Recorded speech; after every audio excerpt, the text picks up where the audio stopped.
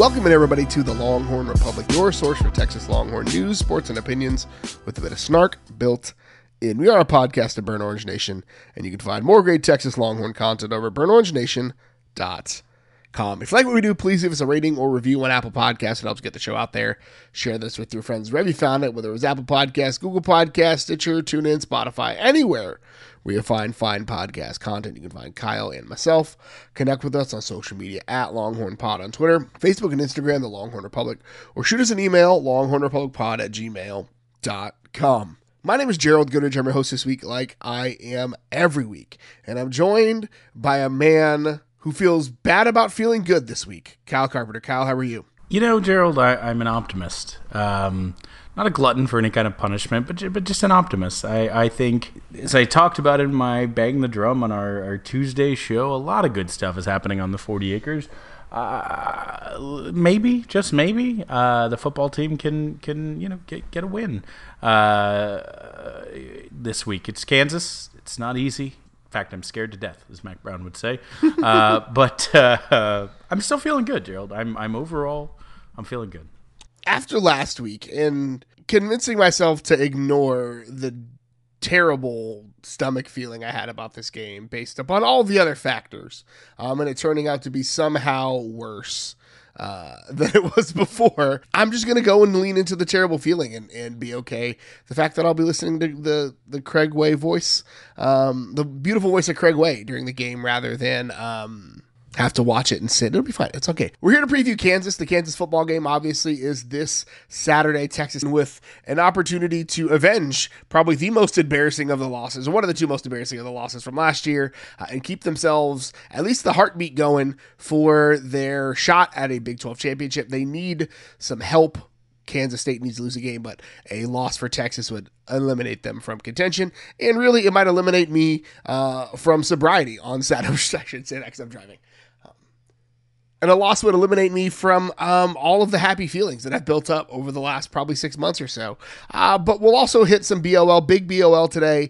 Got a lot of signing day from Wednesday. Last week was early signing day for all the non-football athletes, so we'll hit that up, and we'll close the show out with some Godzilla-tron. So, Kyle, the punchline for all of the offseason for Texas was 5-7 and a loss to Kansas, right? That was the punchline. And as it stands right now, both of the teams that really enjoyed saying that still have 5-7 on the table, which feels good to say that. One of them very likely will go 4-8, but that's neither here nor there.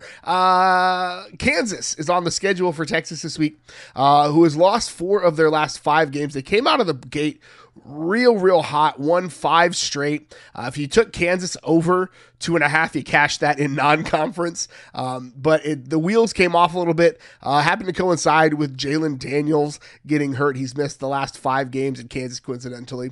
Lost 4 of their last 5 games. 3 were on the road, and then 1 was a 7-point home loss to TCU. The only win of that stretch was a 37-16 win over Oklahoma State, who was coming off of beating Texas at home, which absolutely sucks. Kansas is eligible for a bowl game for the first time since 2008. Mangino's second to last year there in Lawrence. So Kansas being good is usually the harbinger of a chaos year, but Kansas and Lance Leipold just might be a good squad, really run by this shotgun triple option that they like to run, the triple option out of the shotgun with a lot of run-pass options there. They force teams to make decisions and make mistakes and then kind of capitalize on that, and Jalen Daniels did a great job of that earlier in the season, and Jason Bean, who's technically the backup, but was the starter a year ago, has operated the offense really well in his stead. This game scares the absolute everything out of me, Kyle. That's all I could say about that. Yeah, I mean, it's interesting, right? Lance Leipold has done some things. It doesn't sound like tremendous that he's 8-14 since he showed up, but that is truly tremendous. And he's built something there to where even in their losses, it's no longer, the embarrassment of a program that it was, a truly stellar dweller. Like Turner Gill came in and went 5-19. Leipold's already passed him. Charlie Weiss 5-22. Interim Clint Bowen 1-7, David Beatty 6-42. I'll read that again. David Beatty 6-42. Lance Leipold needs 4 more wins to pass those 4 guys combined. Les Miles 3-18. He has been so much more successful and has built raised the floor of that program enough where it was a joke. It was a punchline. I think in all things, Texas was early, right? We were ahead of the game, losing to Kansas. Now everyone's doing it. But look, in reality, it is a good team. It is a solid team, a legitimate Big 12 caliber team this year. Are they the best team in the country right now in its current iteration in state? No. But are they a dangerous team? And is Lance Leipold a dangerous coach who will, scheme some things up and call some crazy plays and some crazy defenses and, either go fast or go really slow and whatever, is most beneficial to him? He does the things that are needed to win, and that's what makes him great. This is not the Texas preview of Kansas where it's, we know they're really bad, but Texas has lost to them before. They play down to their competition. This is hey, this is a dangerous team that'll pop you if you're, coming down from a TCU game, and we saw how bad the offense was there. Can't get worse. And looking ahead to maybe a Baylor team that is spicy as well. This team could absolutely beat Texas. They really legitimately could at home. I certainly think Texas, if that defense plays the way it did, has a lot of things to like. And again, they're going to want to probably err the opposite way in the run game of where they abandoned it in the last game. I think they'll head to it. But it definitely is a game that Texas could lose. I don't think they will. But, it is not an easy win either. And again, the memes, I get it. But take those out and just look at realistically, Kansas has been viewed as an easy out for a decade. That isn't the case anymore. And I think the conflicting forces in my mind are that what Kansas really wants to do is put you in conflict in the run versus the pass. And I think Texas has been so successful against the pass or against the run by not doing anything fancy that the conflict is minimized a little bit, right? Where T'Vondre Sweat, Keandre Coburn, Barron Sorrell have done such a good job of shutting down teams running. You don't have to blitz. You don't have to do much you don't have to run blitz. You don't have to manufacture those types of things. Those guys are just shutting down teams at the line. And so that allows your linebackers and your secondary to be a little bit more multiple and have less run responsibility. And the beautiful thing about defending the option is that it's just assignment football, right? That's the thing about the option. It's really easy to say that from the couch as guys who haven't played football in a very long time. But that's...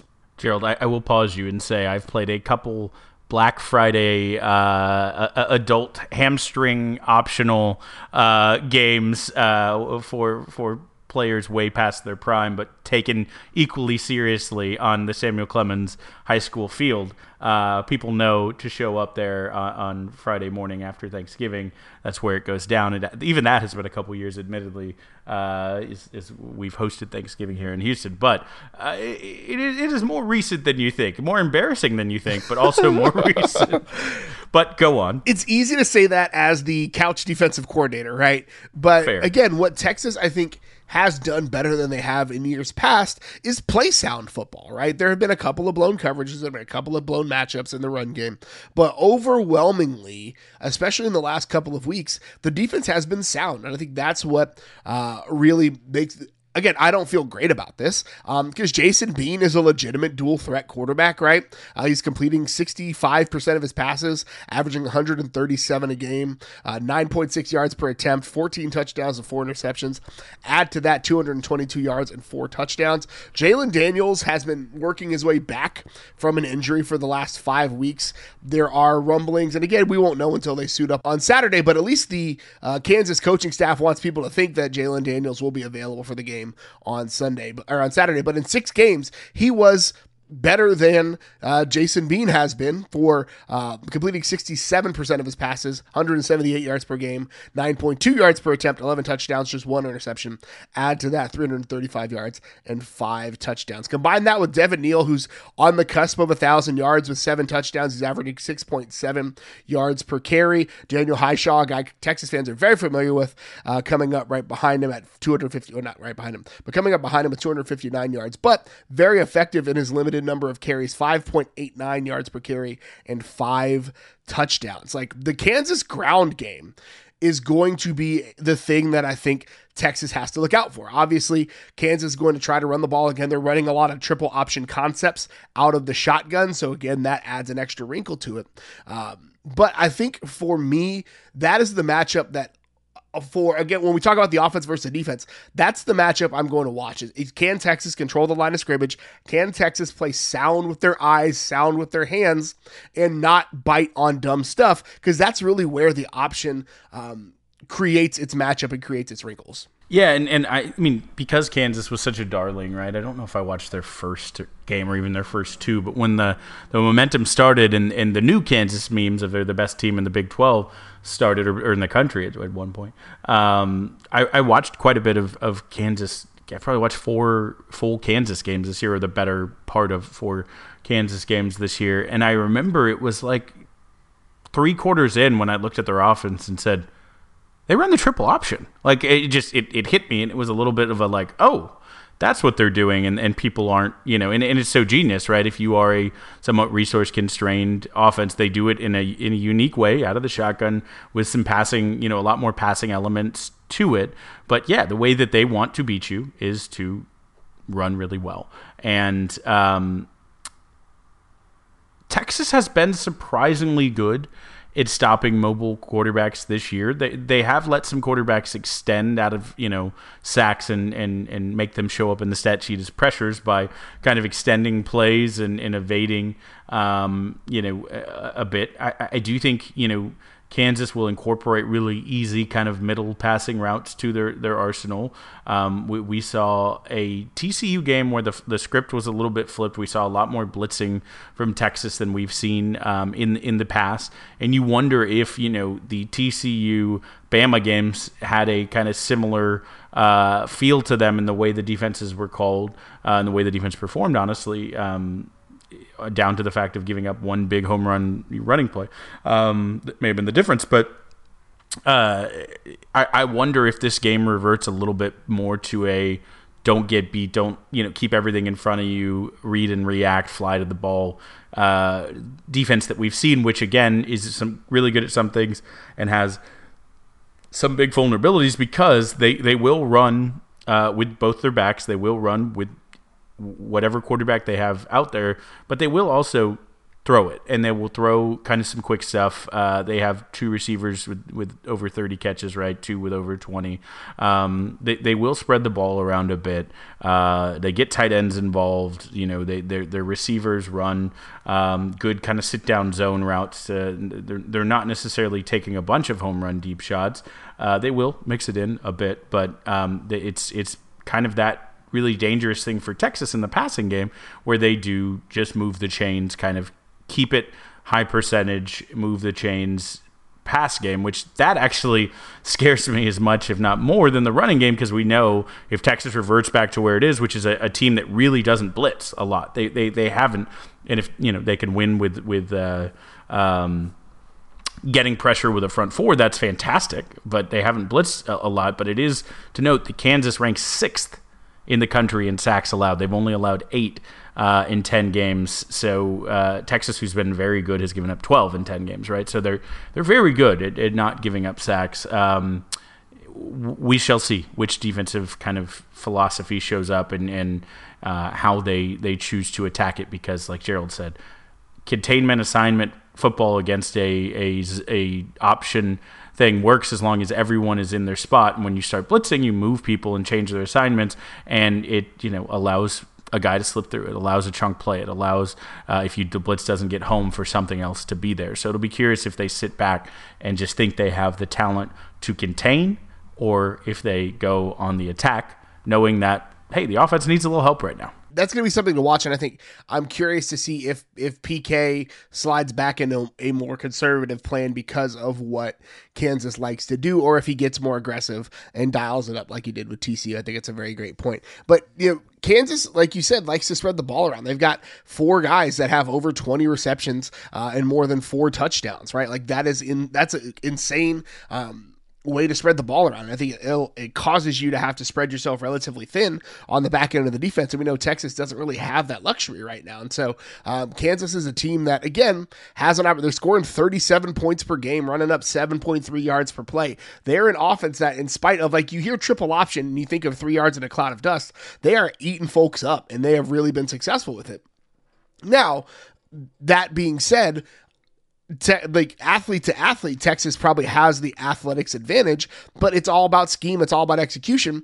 And at least defensively, I feel relatively confident that Texas will have both of those things ready to go in a game that basically will determine, and we've been saying this for the last couple of weeks, but really after going 1-2 in like the must-win stretch of games, like a win here can really stem the tide, and a loss, the wheels really start to fall off.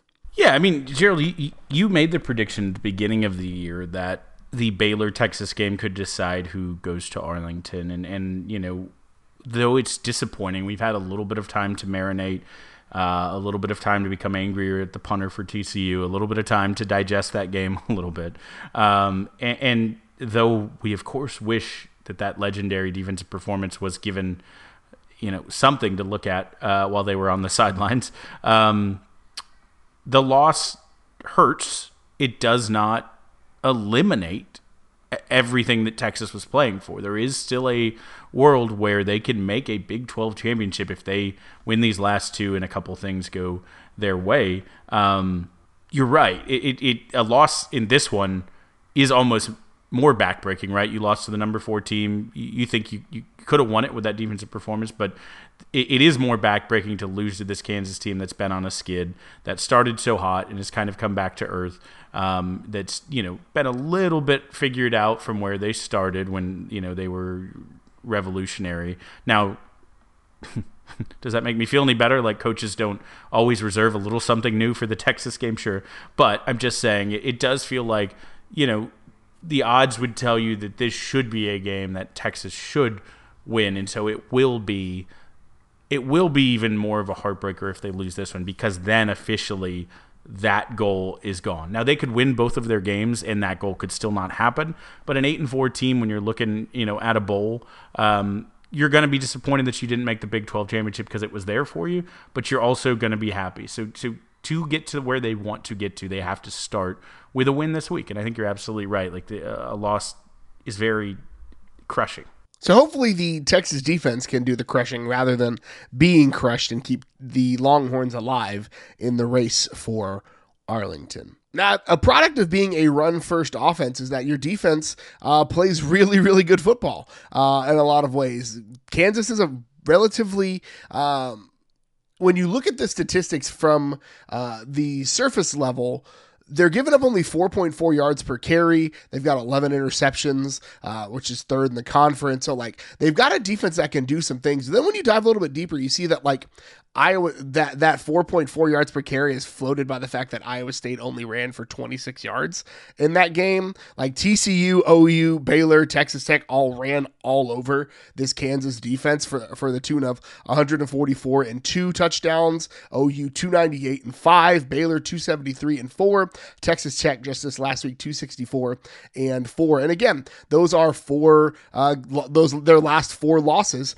Teams got it going on the ground passing. 3 of those interceptions came in that loss against Oklahoma State with their quarterback injury issues and quarterback issues in and of themselves. So, like, there is some nuance to that conversation. But again, this is a game where Kansas can play some good defense and do some really good things. And when you think about what Texas should do in this game, the old school folks are going to appreciate this, but like, this really feels like a pound the rock game, right? Like, hand it off to Bijan, hand it off to Roschon, maybe give Quinn something in the flats, Don't ask him to test it deep because Kobe Bryant is lurking back there. This is the game where I think Bijan and Roschon can hopefully have a ton of carries. Gerald, I think you should just spell out Kobe Bryant is Cobee. His name is pronounced Kobe Bryant. That is correct. But people may have thought that somehow Lance Leipold's been flying under the radar with a reincarnation of Kobe, somehow finding eligibility. Angels in the backfield. I like it. Yes. I didn't mean to cut you off. I think what you were saying, and I agree with it if it's where I think you're going, is that pound the rock, right? Like, this is the game. Pound the rock. Don't put it on Quinn. Let him throw it when it's easy.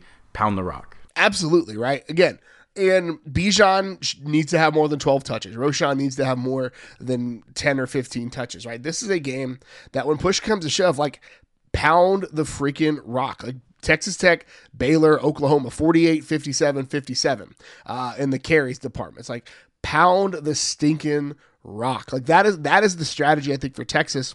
And that eliminates probably Kansas's biggest advantage, which is creating turnovers and great turnover luck, right? 11 interceptions is a big number. They've got 22 sacks on the year, with like minimizing what Kansas wants to do defensively by putting the ball in your best player's hands. We probably only have 2 regular season games left with him. So, like, feeding Bijan, getting him back into rhythm, getting him back where he needs to be for these last 2 games can start on Saturday against a defense that's given up some numbers in the last 5 weeks. Yeah, I mean, you're absolutely right. When you say they have 11 interceptions, 3 of those are Kobe Bryant, who has returned for a touchdown as well. And then 2 are Kenny Logan's. Kenny Logan. Sorry, I had Kenny Logan on the brain there. But fantastically named defensive backfield, if nothing else. This is, of course, the team that produced Hassan defense a few years ago. Yeah, I mean, if you don't have to open that up, don't do it. That's fine. The 22 sacks, like you said, is good. Lonnie Phelps is good. You know, he's one of those good Big 12 defensive ends. He's probably not, going to play on Sundays, but he's going to be a real good college player. And let's just not, after TCU had a really great defensive front performance against Texas, let's not open that up.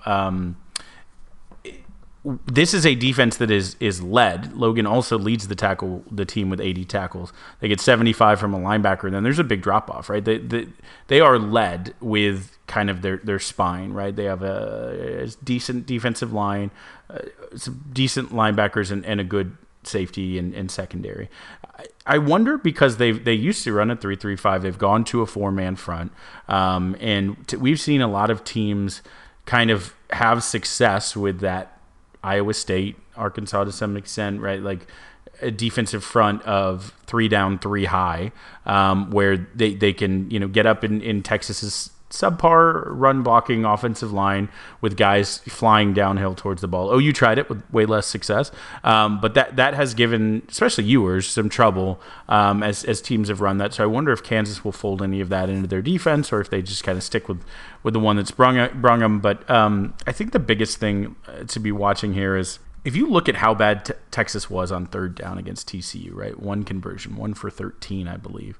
It was not good. But their third downs were brutal. 3rd and 7, 3rd and 10, 3rd and 7, 3rd and 15, 3rd and 19, 3rd and 10, 3rd and 13. I'm just reading down a list. 3rd and 10, 3rd and 11, 3rd and goal from the 4. Yikes. 3rd and 1. They converted that one. That's the one. They got it. Bijan ran it. 3rd and 1. That's the one they got. 3rd and 10, 3rd and 17. They got one in that list. If you heard, most of those were double digits. 1, 4, 7, 10, 11. Out of the 13, 9 of them were double digits. 2 were longer than 7. 2 were less than 5, right? They converted one of those 2. The other was on the goal line. Like, 11 out of their 13 was 7 or more. 9 out of their 13 were double digits. That's tough. That's tough for any offense, even when you're firing well. That's tough. So Texas, if they're going to pound the rock, they have to commit to it. They have to say, we're going to run on 1st down. And that might mean that occasionally they get stopped, but they're going to say, you know what, we're going to run on 2nd down. And that might mean that they have a 3rd and 6. But you know what? They might look to pass. They're going to have an RPO. They're going to have an option. But they very likely should run again, because what we've seen from this Kansas defense is that they will break. They can't hold up, as you've seen in their past few weeks, basically, is,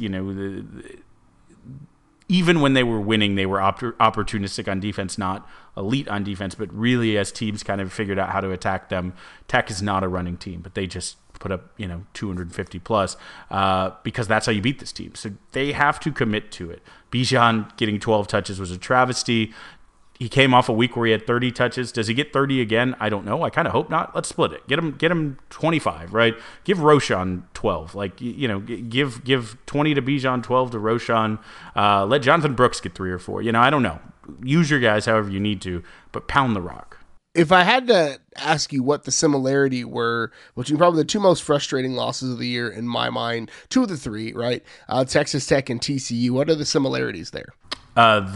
That we could have won both of those games, and they're both terrible fan bases who talk more trash than their paychecks or their history of winning would dictate. Also, Bijan was under 20 carries in both those games. Yeah. Oh, yeah. That too.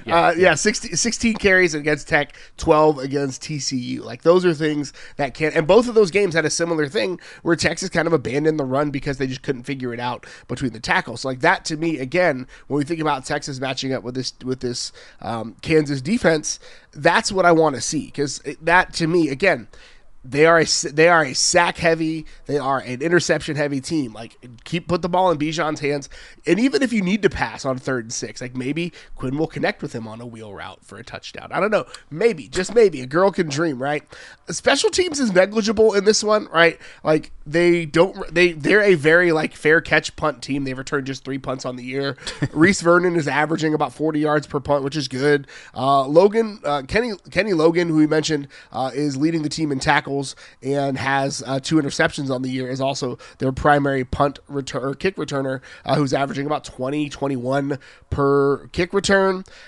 They've got a 57.8 touchback percentage, so that to me is an opportunity for Texas, because again, if they kick it in the field of play and Texas can create something there against special teams, if the offense is struggling, special teams and defense is going to have to spark something. So that right there is an opportunity for Texas to try to get something going. Gerald, are you taking this opportunity to walk back your Jeff Banks slander from your immediate post-game reaction against TCU? I know you didn't like necessarily that call on coming for the punt that was called for roughing, but are you willing to say that Texas special teams has been really good pretty much the entire year?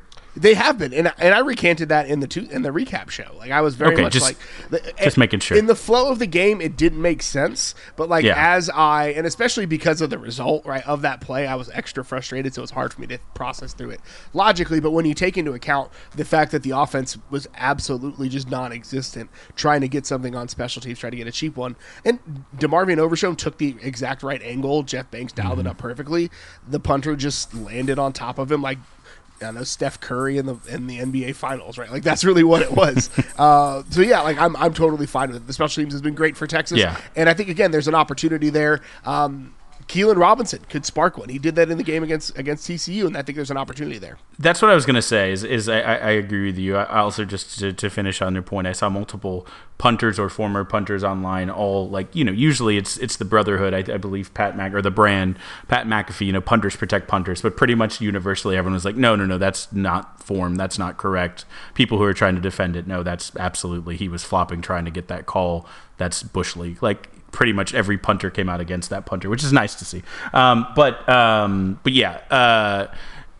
Jeff Banks continues to try to rack up bonuses. I think, I don't know, the man is doing things, but he's been phenomenal. And so if this is not the week, right, they have a punter who, like you said, 40 yards. He's not booming the ball, so they may not. In Gerald, I don't know. Did you see the weather, by the way? It's high of 37, low of 16 on Saturday, 15 mile per hour wind. So yeah, it's gonna be it's football guy weather. It's gonna be miserable, which again leads to pound the rock. Also, low punts are great, and both these punters don't really have the booming leg where they put it 30, 40 yards up in the air. So you probably won't have a ton of punt return chance. Kick returns probably will die a little bit to the chance where you should be able to return those. So I'm wondering, do they sell out again to try to block a punt, knowing that they probably won't flip the field the way that some punters will?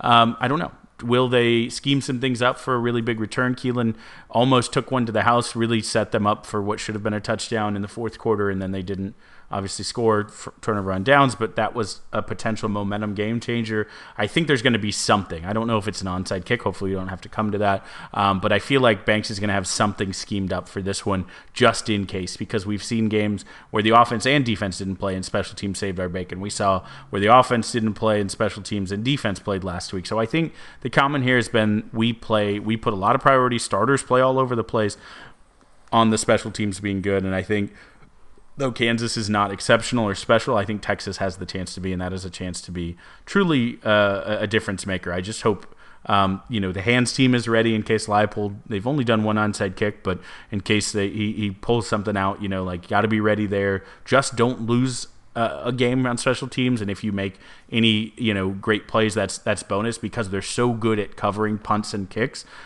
this year and really the past 2 years that I think they're going to win the special teams battle just on that. But, nothing stupid. If you make a big play on top of that, that's even better. Kyle, I think your predictions about special teams lead us to everybody's favorite part of the show, Pod Stradamus. So as it stands right now, with 2 games left, we are tied 12-12. So every pick counts right now. Kyle, what is your first Pod Stradamus pick of the week? So, Gerald, I talked about how Texas was bad on third downs, and I think I talked about in our recap show, six of the 8 runs on first down went for less than 3 yards, and we know they're going to pound the rock. Like, they have to. Even if they start off bad, they got to stick to it. And I think they're going to have some 3rd and 5, 3rd and 2, 3rd and 3. They're gonna convert some this week. On the season, they are not great. 37.8%. Texas, I'm talking about 37.8% on third down conversions. I'm not going to take the easy way out and say they'll get 40. They're going to go 43% or better third downs, the Texas offense. I think they're going to move chains this week. They're going to have some longer drives where they're running the ball, they're pushing it down the field. Maybe Bijan breaks them all and they go for 60-yard touchdowns, and that doesn't help me. But maybe he just gets 12 yards and a first down, and I'll take that. So I think third downs, they're going to be efficient. I want to go as high as 50, but I'm, like Gerald said, we're playing for points at this point. So 43% or better for the Texas Longhorn offense, besting their season average. You heard that, everybody. Kyle cares more about points than making accurate predictions. You heard it here first. No, if our dang offense cared more about points, Gerald, maybe we win some more games. That was nice. That was good. That was good. So I am going Bijan Robinson, more than 20 carries in this game. Winning formula for Texas. Bijan getting more than 20. Honestly, probably Bijan getting more than 25 or 30. But again, I'm going to play it a little bit more conservative in this one because I legitimately have a chance to win Pod Stradamus for the first time since we started doing it. So Bijan, 20 carries in this game. Pound the stinking rock. Keep it old school. Keep it. Make Darrell Royal proud of you. Just 3 things can happen when you pass the ball against Kansas, and 2 of them are bad. Pound the rock. Here's my hope, Gerald. Bijan gets 19 carries. They convert 8 third downs with little passes to Jordan Whittington. I don't know. I'm kidding. I want you to drive to Houston and fight you. I'll be closer. I want this to work for both of us. It's a great thing if we both go from 12 to 14 this week by hitting both of us. And with that, I'm going to give you my others. Now, you're going to hear this and say, wait a minute, and rewind your podcast and go back to a bit ago where I said Kansas ranks 6th in the country in sacks allowed. They've only given up 8 in 10 games. That's even better than Texas, who's been great. So I saved you having to go back and rewind it. Yeah, sure. Texas or Kansas is not giving up a bunch of sacks. Texas, they're already past where they were last year. They had 20 all of last season. They're at 24 this year. They're getting more tackles for they have more tackles for loss than they did last year. They're going to get pressure. Barron Sorrell had a coming out party. The interior defense has been great. Kansas has a good offensive line, not in otherworldly offensive line, whether they're bringing pressure with the occasional linebacker blitz or really our front 4 can just beat their man and get in the backfield, we shall see. But I think Texas will have more than 2 sacks. Let me remind you that it will be basically 20% of the entirety accounted for on the season against Kansas. So I'm going big here. 2 sacks, putting myself out there on this one.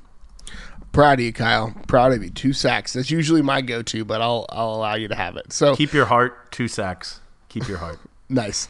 So I think when the offense struggles, the rest of the team has to step up, and sacks is going to be one of mine. And if I don't edit this right, you'll hear my outtakes from talking about sacks. But really, I think if Kyle hadn't stolen the sacks, this is probably the other way he would have gone. I think Texas is going to have a explosive, I'm going to call it an explosive special teams play, right? And that qualifies as a what? How do I want to call it? Like quantifying it, like a 20-ish yard return, like 20 or more yard return. You had a number a few weeks ago. It's more than 20. Okay, I did it for Kansas State because I was so confident, and that obviously came back to bite me. I think what we have to do is the inverse of that. It's a kick return of greater than 30 yards. I don't remember what I set the punt return. You had a punt at 12 and a kick return at 25.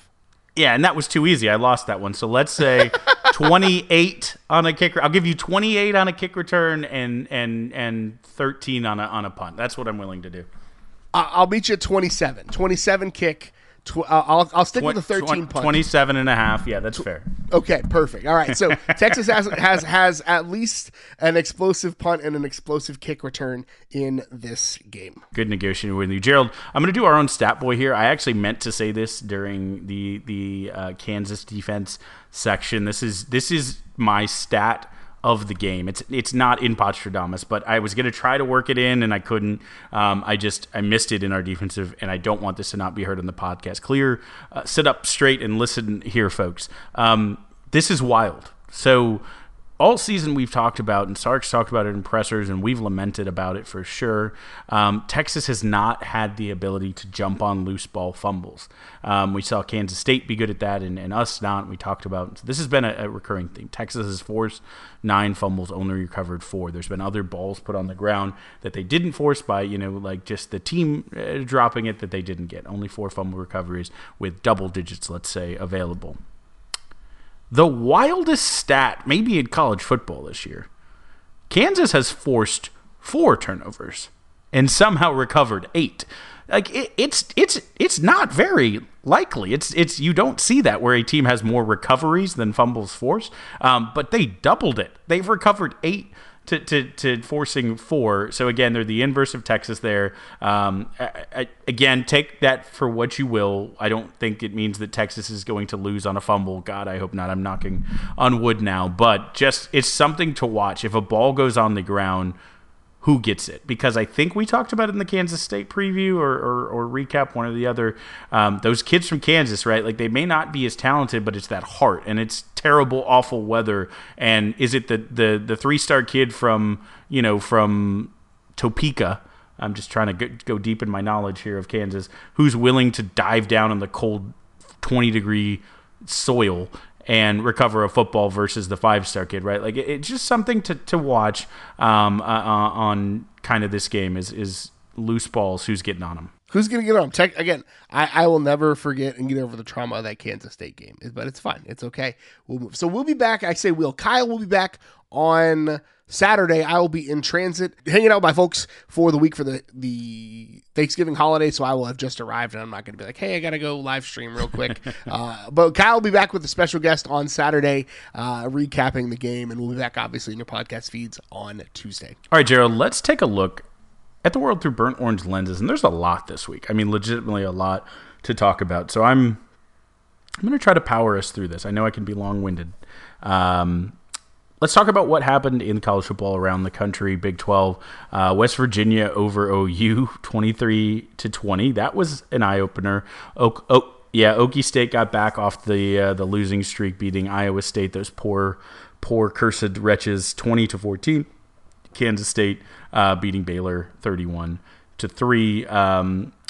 Gerald, which of those or all of those, what do you have to say about the Big 12 football this week? I mean, I'm hurt. My feelings are hurt by... No, I'm just joking. I think for me, the biggest result is that OU lost again, which feels great, right? 5-7. 5-7, not a bowl, is very much on the table for them. This is a weird bedlam year, so these things could get spicy and dicey very, very quickly. Kansas State... absolutely just demolished Baylor, which Baylor will be up and different for that Black Friday game, but there's a very much a winning formula against Baylor and Kansas State, and Texas can do similar things in that front. Texas needs Kansas State to lose one, which puts me in a weird position. Yeah. Wasn't cheering for Baylor. I feel fine cheering for West Virginia. I like those guys. I feel good about cheering for West Virginia, and honestly, nothing would be better and bring more joy to my heart than Kansas knocking off Kansas State to propel Texas to the Big 12 championship games. Like, if that's how it turns out, we will have Andy Mitz on the podcast, and we'll do a little celebration. I love that. West Virginia, though their fans love horns down as much as they love pepperoni rolls, they are like my least hated. Like, I can't muster up hate. I think it's because it's the Smoking Musket guys are good, and like I had a boss back when I started my career who was from West Virginia, and she was super sweet. Like, they're just kind of decent people, it seems. And so yeah, I don't have the hate. Even like the Will Greer and Clint Trickett and all these these guys that they've had, like, they're not hateable. I love Dana. I'm honestly okay. So yes, I will be rooting very hard for West Virginia, and then certainly for Kansas in the last week. One of those needs to get K-State. SEC, Bama wins on a last-second defensive play, 30-24 over Ole Miss. It's if they would have lost 3 in regulation and almost lost to Texas, like, dude, that fan base, man. LSU beat Arkansas just barely, 13-10, securing their place in the SEC championship game, which is interesting. Vandy, 24-21 over Kentucky, which is their first win, Gerald, you said, since 2019 in conference in the SEC, which is a big deal. Also, a bad thing happened to a Stoops, which feels great, right? Like, never upset when something bad happens to a Stoops. I actually like Kentucky. I don't know why I've always had an affinity for Kentucky football specifically, but like the Bama thing is weird. It's a bad Bama year, come to find out. So hopefully next year is not a good Bama year because Texas has to go to Tuscaloosa, but we'll deal with that when we come to it. But Kyle, the biggest SEC result. Like, let's not tease it. Let's just not tease it. Here it is. The caddy. Yeah. A&M got ran over by a caddy. Texas fans, know they love a Lincoln, but I think we were all fans, no matter what the Ministry of Culture says we should buy, of Cadillac last week. Boy. Cadillac Williams continued where he left off in college and just ran all over the Aggies. Just beautiful. Aggies are absolutely, at this point, guaranteed a losing season, will not make a bowl. They will be looking up in the standings at Rice, North Texas, and others. When you rank the best teams in Texas, they're like 6th, 7th best at this point. I think UTEP is right there. Like, it's I'd have to dig into how Tarleton and Stephen F. Austin, I don't know. It's just great how bad they are right now. I couldn't happen to a more deserving team. Can you imagine? They're going to get a win this weekend because they're playing UMass. But can you imagine Aggie going 4-8 and losing 6 straight after giving Texas hell all offseason for 5-7 and 6 straight? Like, if you think I'm petty now, let that happen. Here's the thing, right? Like, UMass is bad, right? Like, UMass is, I've heard a couple different college football analytics and podcasts like basically take a look at it, and there's a couple teams in the running for it, but they are likely, like pretty likely, the worst team in college football this year. Like, pretty likely there is no one even remotely as bad as UMass. Like, that is known. They're 1-9. Their one win was, a 20-3 win over Stony Brook, who's like FDS. They're down there, but yeah. So, can you imagine a world, Gerald, where A&M actually loses to UMass? I think that is the thing that would happen, that they would fire Jimbo. Like, if he lost to UMass next week, I think they would fire Jimbo. Like, he wouldn't make it back to the field house. Like, if they lose to UMass, I am concerned of what's going to happen on that campus. Like, something will be set on fire. Yeah, or some things. Yeah, I do think what's honestly more likely and more, maybe even more hilarious, is Jimbo's going to win by like 60, because again, UMass is like the is the 530th best team in the country. There's many FCS teams that are much better than them. So they're going to stomp them by 60 points. And then Aggie fans are going to get real excited. It's like, well, we can still spoil LSU's season because, see, we're good when Jimbo's plays, when he finds the right play and all his binders and notes, when he gets the good ones, then we're good. Like, it's going to build the hope up. Like, that's kind of what I hope, is that they just demolish them, beat them 70-0, whatever it is, and then, get enough hope for an LSU letdown. And, of course, they're already missing a bowl, but after everyone's so angry, like watching win by 60 and just watching it flip completely, because remember, after App State, they were like ready to commit seppuku, and then now, like immediately after they beat Miami, and they're like, that's a ranked win, baby, we're back. It's just the team is the fan base. But anyways, we don't need to spend the whole time talking about that. A couple other games I wanted to point out. Number 25, Washington beat what was a trendy playoff pick in Oregon. If you missed that, it was number 6. A lot of people said, well, they could, if they win the Pac-12, they beat USC, they're into the playoff. That's done now. UCLA, number 12, another Pac-12 trendy pick, falls to Arizona. Looks like it's USC or bust out there. Mac squeaks out another win, 36-34 over Wake Forest, and he improves to 9-1. What do you think about Mac Brown there, Gerald? I don't know what to make of it. The defense is not good. His defensive coordinator, you probably recognize his name, but like they're winning, right? Gift horses. Don't look a gift horse in the mouth, Kyle. I would take really ugly wins, like 9 of them. Like they have not looked like the best team at all this year, but they are 9-1. I would take that in a heartbeat.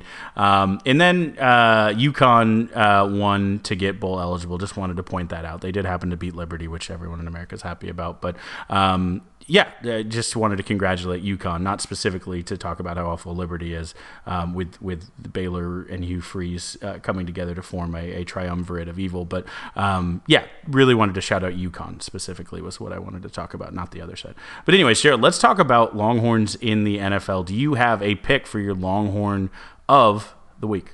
I think my Longhorn of the week is probably, and you're going to be upset at me for taking this, but I think you and I may agree, Colt McCoy got a dub. Yeah. Right? Like, how can we not talk about Colt McCoy getting that dub? Man, that's a good one. Really excited for Colt. We do have like a consistent fantasy relevant 100-yard every week running back and Deonta Foreman, 31 carries, 130 yards and a touchdown. Hard not to like that. Marquise Goodwin getting a touchdown catch in the Munich game, and then tweeting in German and like just doing a really cool Instagram photo dump of his time in Germany was pretty cool. Admittedly, very cool thing. Liked it. Dicker didn't hit a game winner, so even though he went 3 for 3, he's not mine. Whew, that's tough, man. I think I'm giving it to the young defensive lineman. We know there's been kind of this class that was on some tough teams. Maybe they got the Sugar Bowl in there, but some teams that didn't do what they wanted to on campus. But there's a couple guys from that, Taquan Graham, most recently, Malcolm Roach, and Chuck Omena, who all showed out and who've all honestly had really good seasons. Just wanted to give them a little bit of shine. Chuck had another sack, 3 quarterback hurries, pass deflection, forced fumble, like just filling up the stat sheet. Malcolm Roach, 7 tackles, 5 solo, 1 sack, 1 TFL, quarterback hurry. He was in the backfield for the Saints. Like, love that for that guy. And then Taquan Graham just continues to be a really, really good NFL lineman for the Falcons. 6 tackles, 1 tackle for loss. So just I'll lump them all together. Puna did what he did and had a couple tackles as well in that group. But just wanted to shout those guys, and especially Roach, who's that's probably his best game of his career. So I wanted to shout them out. It's hard not to be upset about that.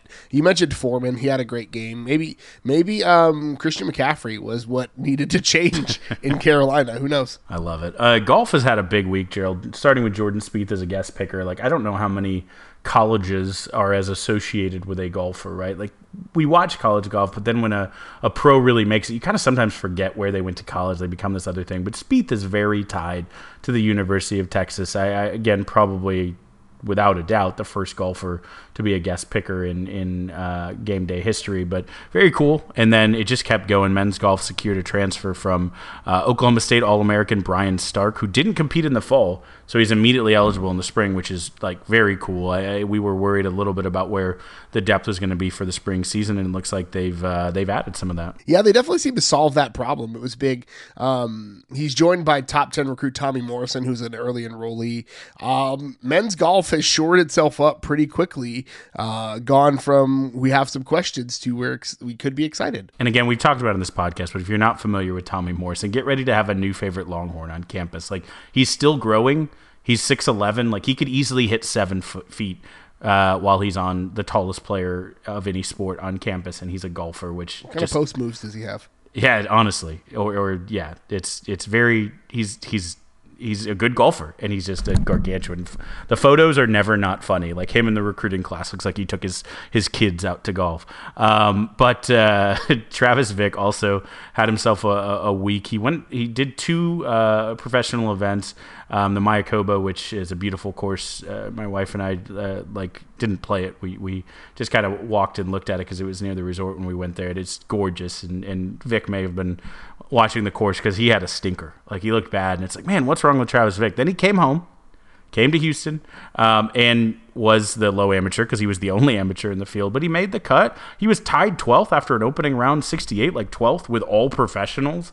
Making the cut is no small feat. Finished 39th, again, in a field of all professionals. I think it was really good mojo for him heading into the kind of holidays before the spring season. So that everything about where golf is heading, I feel better about. And then just Cole Hammer, also at that Houston Open, 5 under 65 on the final day to make his first cut as a pro. And then Scotty Scheffler, man, in that Houston Open, I thought he might get it. If he would have won this, he would have retaken the world's number 1. He's still sitting at number 2 with a second place finish. But man, those points are getting real close. McIlroy's getting nervous. Keep it rolling. We had signing day, early signing day for all non-football sports. This wasn't full signing day, but the majority classes did sign. They can still sign in the kind of whatever, late, regular, whatever the other signing day is. But a lot of people signed across all the sports. Baseball, in fact, signed 18, a big class. Baseball, we know, is the hardest because some people go pro and it's hard to rank, but perfect games.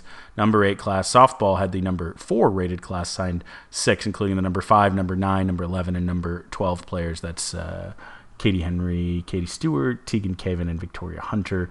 Women's swimming signed what the coach came out and said this is the number 1 class in the nation. Love that. It's harder to get swimming rankings. Men's swimming and diving had a top 3 class, both according to kind of swim is my go-to there. But good Swazzle. Yep, that's the one. Good classes all around. Volleyball signed a 5-person class. The Jarriett Elliott seemed really excited about with 3 early enrollees, including the top middle blocker in the class. Texas has been good at a lot of things for a lot of years, but they always seem to have like a really multi-dimensional middle blocker, to be an All-American and to set the tone and to be an extra hitter and a great blocker and just kind of do it all. The recruiting for Texas and the volleyball lack of fall off has been really impressive from Coach Elliott. Hard to be upset by it again. The middle of the Texas defense has always kind of been its advantage, and so I'm excited to see them continue that. Yeah, and we've seen Elliott be a real portal all-star as well. Not quite. I don't know if he's quite the portal pirate that Chris Beard got the title. He's at least a first mate. Yeah, absolutely. I like it. He's a portal buccaneer for now, looking at that pirate status. So men's basketball just signed. Ron Holland was the only signing, but not just. He's an incredible recruit, 5-star. Windmills for everybody. Best player in Texas. But again, there may be some more in late signing. Also, maybe looking at the portal there. Women's basketball signed the number 10 class. It's an interesting class because Madison Booker is the number 12 player, top player in the state of Mississippi. Gisela Mall, who's a legend. If you're in Central Texas, you surely know her. From Cedar Park, 97-5 record in high school, back-to-back 5A state titles. Just unbelievable. And then Abby, your girl, Abby Boutier, who is 6'9", is a development prospect. Like, just having that size, again, she's taller than all the men's team. Dylan DeSue, I think, is also 6'9". Having that size, she will grow into it. You could have called her a top 50 player based on the size alone, but she didn't get the ranking just because, again, she's still growing into that body, but could end up being the steal out of that class, which is really deep. Texas getting more athletic in the post, and so someone who's not played at that size, but will get to that size, is going to be incredible to see, and I'm excited for Coach Schaefer to have that opportunity. Yeah, if Big stick with Vic for a couple years, they've had really good luck, right? Like, just get in this program, let him build you up, and all the way from Mississippi State through, he's had 4-year bigs who really came on late in their career. Soccer signed a small class, probably an eye towards the portal, highlighted by the number 11 forward Avery Clark. Men's tennis signed 1. but it's a good one. Lucas Brown's the top-ranked player in the state of Texas, number 6 rated player nationally. Throughout his juniors career, he's earned a total of 19 USTA national balls, including 8 gold, 9 silver. He's also earned the number 1 USTA national ranking in every age division from 12 to 18. So he's currently ranked 6, but he has been number 1 in this age as well. So 12 to 18, he's been number 1. He's a guy who tennis heads have been excited about where he was going to go to school for a few years. He's out of Plano, so of course he comes to Texas. He could be the guy who competes for an individual national champion the way we saw Peyton Stern do for the women's team. Men's golf signed the number 10 class. We mentioned Tommy Morrison before, also joined by Jack Gilbert and Ben De La Rosa. Women's golf signs the number 3 class, which I love to see. Number 13, Selena Lau from Taiwan. Number 20, Lauren Kim. Number 25, Farah O'Keefe. And that's it, Gerald. That's a lot to go through. Hopefully those are names we're all more familiar with when they spend 4 years on campus and bring, let's see, how many sports was that? Let's call it conservatively 14 national championships between that group. Yeah, feels about right. But yeah, so one other bit of soccer news. Soccer adds Auburn transfer Hannah, I believe you pronounce this Wash, W-A-E-S-C-H, Wash, to the program. A 3-year starter for Auburn as a holding midfielder, 53 career starts there. Gerald, she's someone who the team will be familiar with from the DFW era. She comes from the club, which used to be coached by Lexi Missimo's dad, Derek, and the Solar SC, which is Trinity Byers Club, Lexi Missimo. Basically, Texas' rise in soccer has been tied to getting a lot of these girls. So excited to bring one more of those who was a captain back in her day of that team at the youth level. I mean, I think, like we said, I think we've said this before.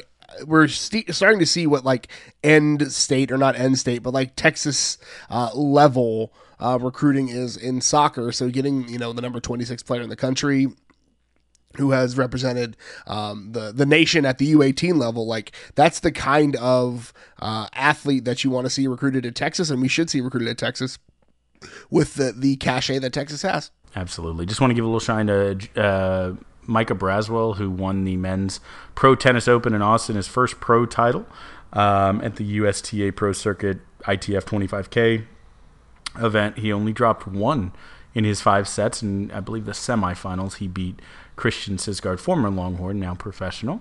And then, Gerald, this one is just exciting. I can't believe it took this long, but I guess she just kept playing. Kat Osterman finally inducted into the National Softball Hall of Fame. This was a really, really cool, and I was excited to see this. I mean, when you talk about most dominant athletes at the University of Texas, the most internationally decorated athletes at the University of Texas, like Kat Osterman has to be in the conversation. If not, like it's like her and like Ryan Krauser are probably like the two that like spring to mind as like the ones that people probably wouldn't enter into the conversation because they didn't play football or basketball. Mm-hmm. But like those are the two, like if you're thinking of people that represent Texas, like both really well in college and like internationally, like Kat Osterman and Ryan Krauser are like 1 and 1A. And so seeing her finally get this award is well deserved and a really long time coming. Yeah, she had a great pro career. She was drafted number 1. She won the original Athletes Unlimited is when they did that scoring, and it went to each player could win, and she won that initial league. She won gold, was the youngest player on that team. In 2004, came out of retirement when softball was gone for a while, came back and took them to silver. Like, just she's done it all. I mean, in college she was unbelievable, just unbelievable. A 4-time All-American, 2-time ESPY winner, which is just so cool. A .51 career ERA, almost 2,500 career strikeouts. She threw, I don't know how many perfect games, 7 perfect games, 20 no-hitters, just like a beast, an absolute monster.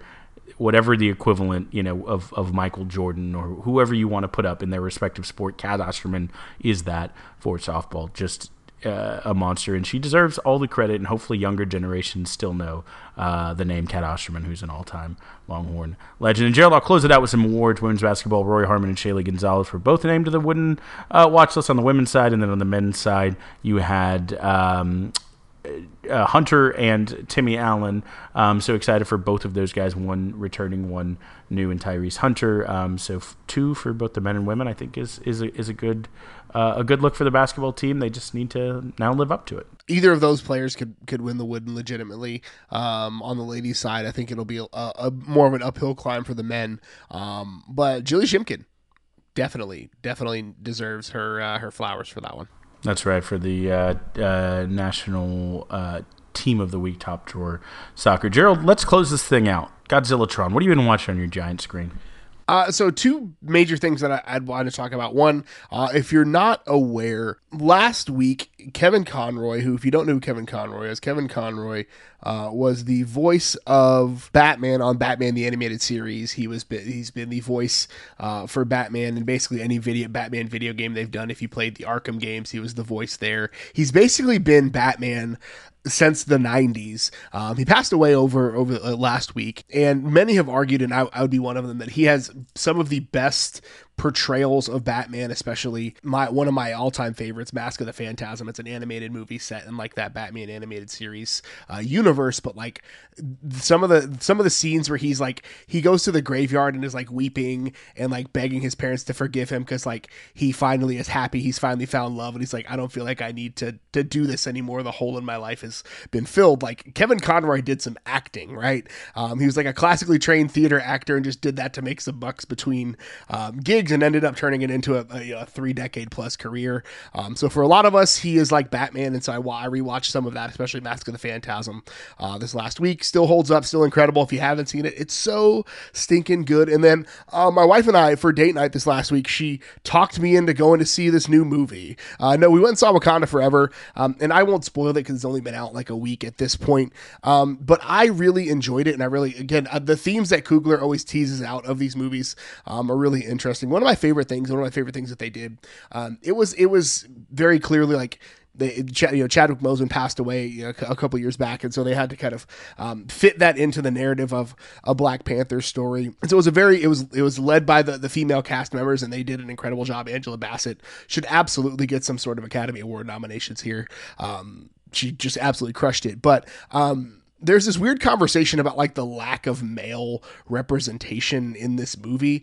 And like, one, like, get over yourselves, but like, two, if you missed 6'5", 265 Winston Duke, giving a true like explanation and definition of what like masculinity is, then you just weren't watching the movie.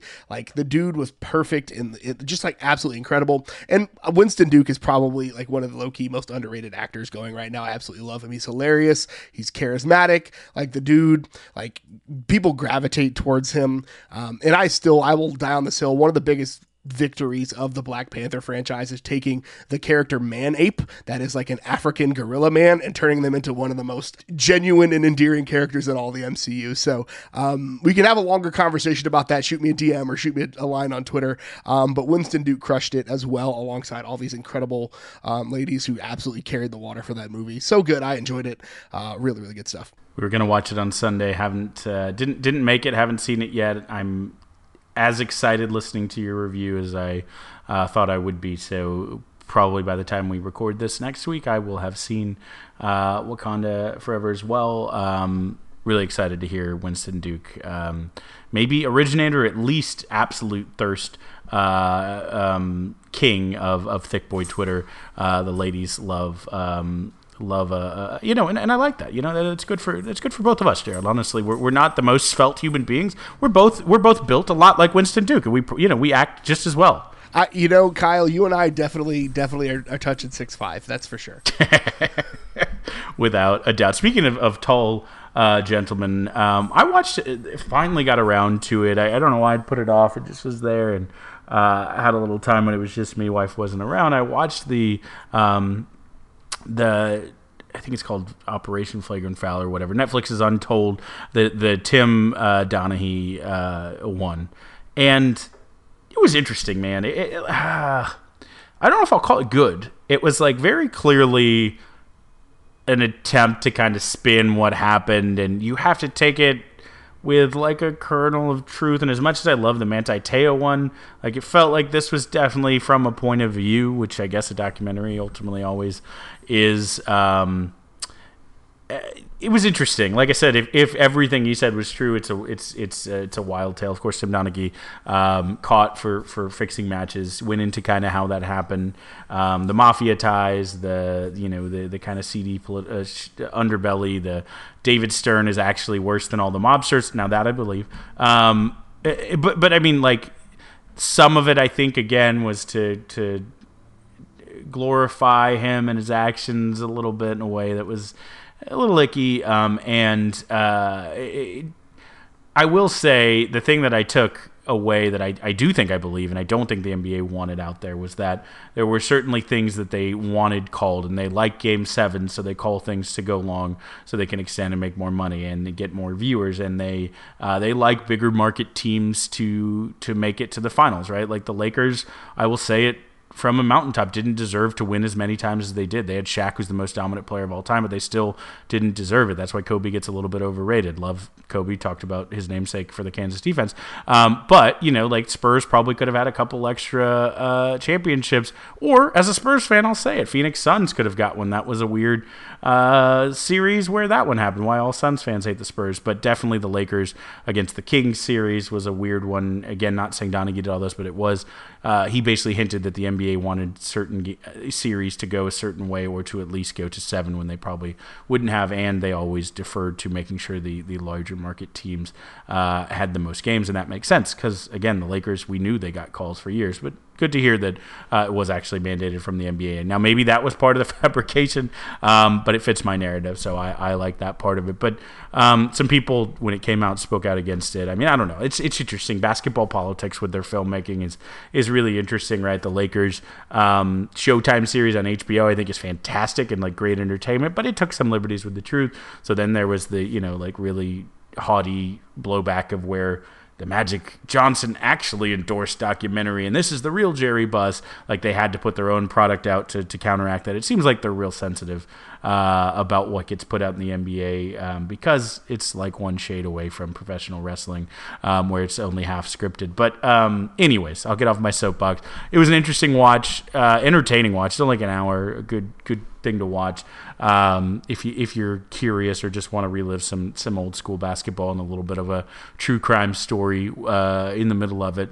The only other thing I've really been on my screen is I picked up Assassin's Creed Rogue, I believe it is. It's the one after Black Flag, which is the original pirate one. You still get to be on a boat and do your marauding, much like Chris Beard in The Portal. So it's good. I know you love Assassin's Creed game, Gerald. It's one of your favorites. It is legitimately one of my favorite series. It's always funny to me that you don't play them. But yeah, it's pretty good. It's not my favorite. It's probably not even my top 3 or 4, but it's good. I like the boat stuff. I think there's a disturbing lack of driving a boat style video game. Seems so simple. Any game that gives me the opportunity to go to Haiti and kill slave masters, I'm down for. So Assassin's Creed Black Flag, always a winner. That's all we've got for you this week. Kyle, where can the good folks find you on the internet? You can follow me on Twitter at Kyle Carbon. You can also follow the Texas Pre-Gamer at Texas Pre-Gamer. You can follow me on Twitter. I'm at GH Goodridge. Follow the show on Twitter at Longhorn Pod. Facebook and Instagram, The Longhorn Republic. Or shoot us an email, longhornrepublicpod@gmail.com. Thank you so much for tuning in again this week. Again, Kyle will be back on Saturday with your post-game live stream. I will not, but I'll be back on Tuesday with our normal recap podcast, and again next Thursday for our preview. Thank you so much for tuning in again this week, and until next time, hook 'em. Hook 'em. No rock chalk, but pound the rock.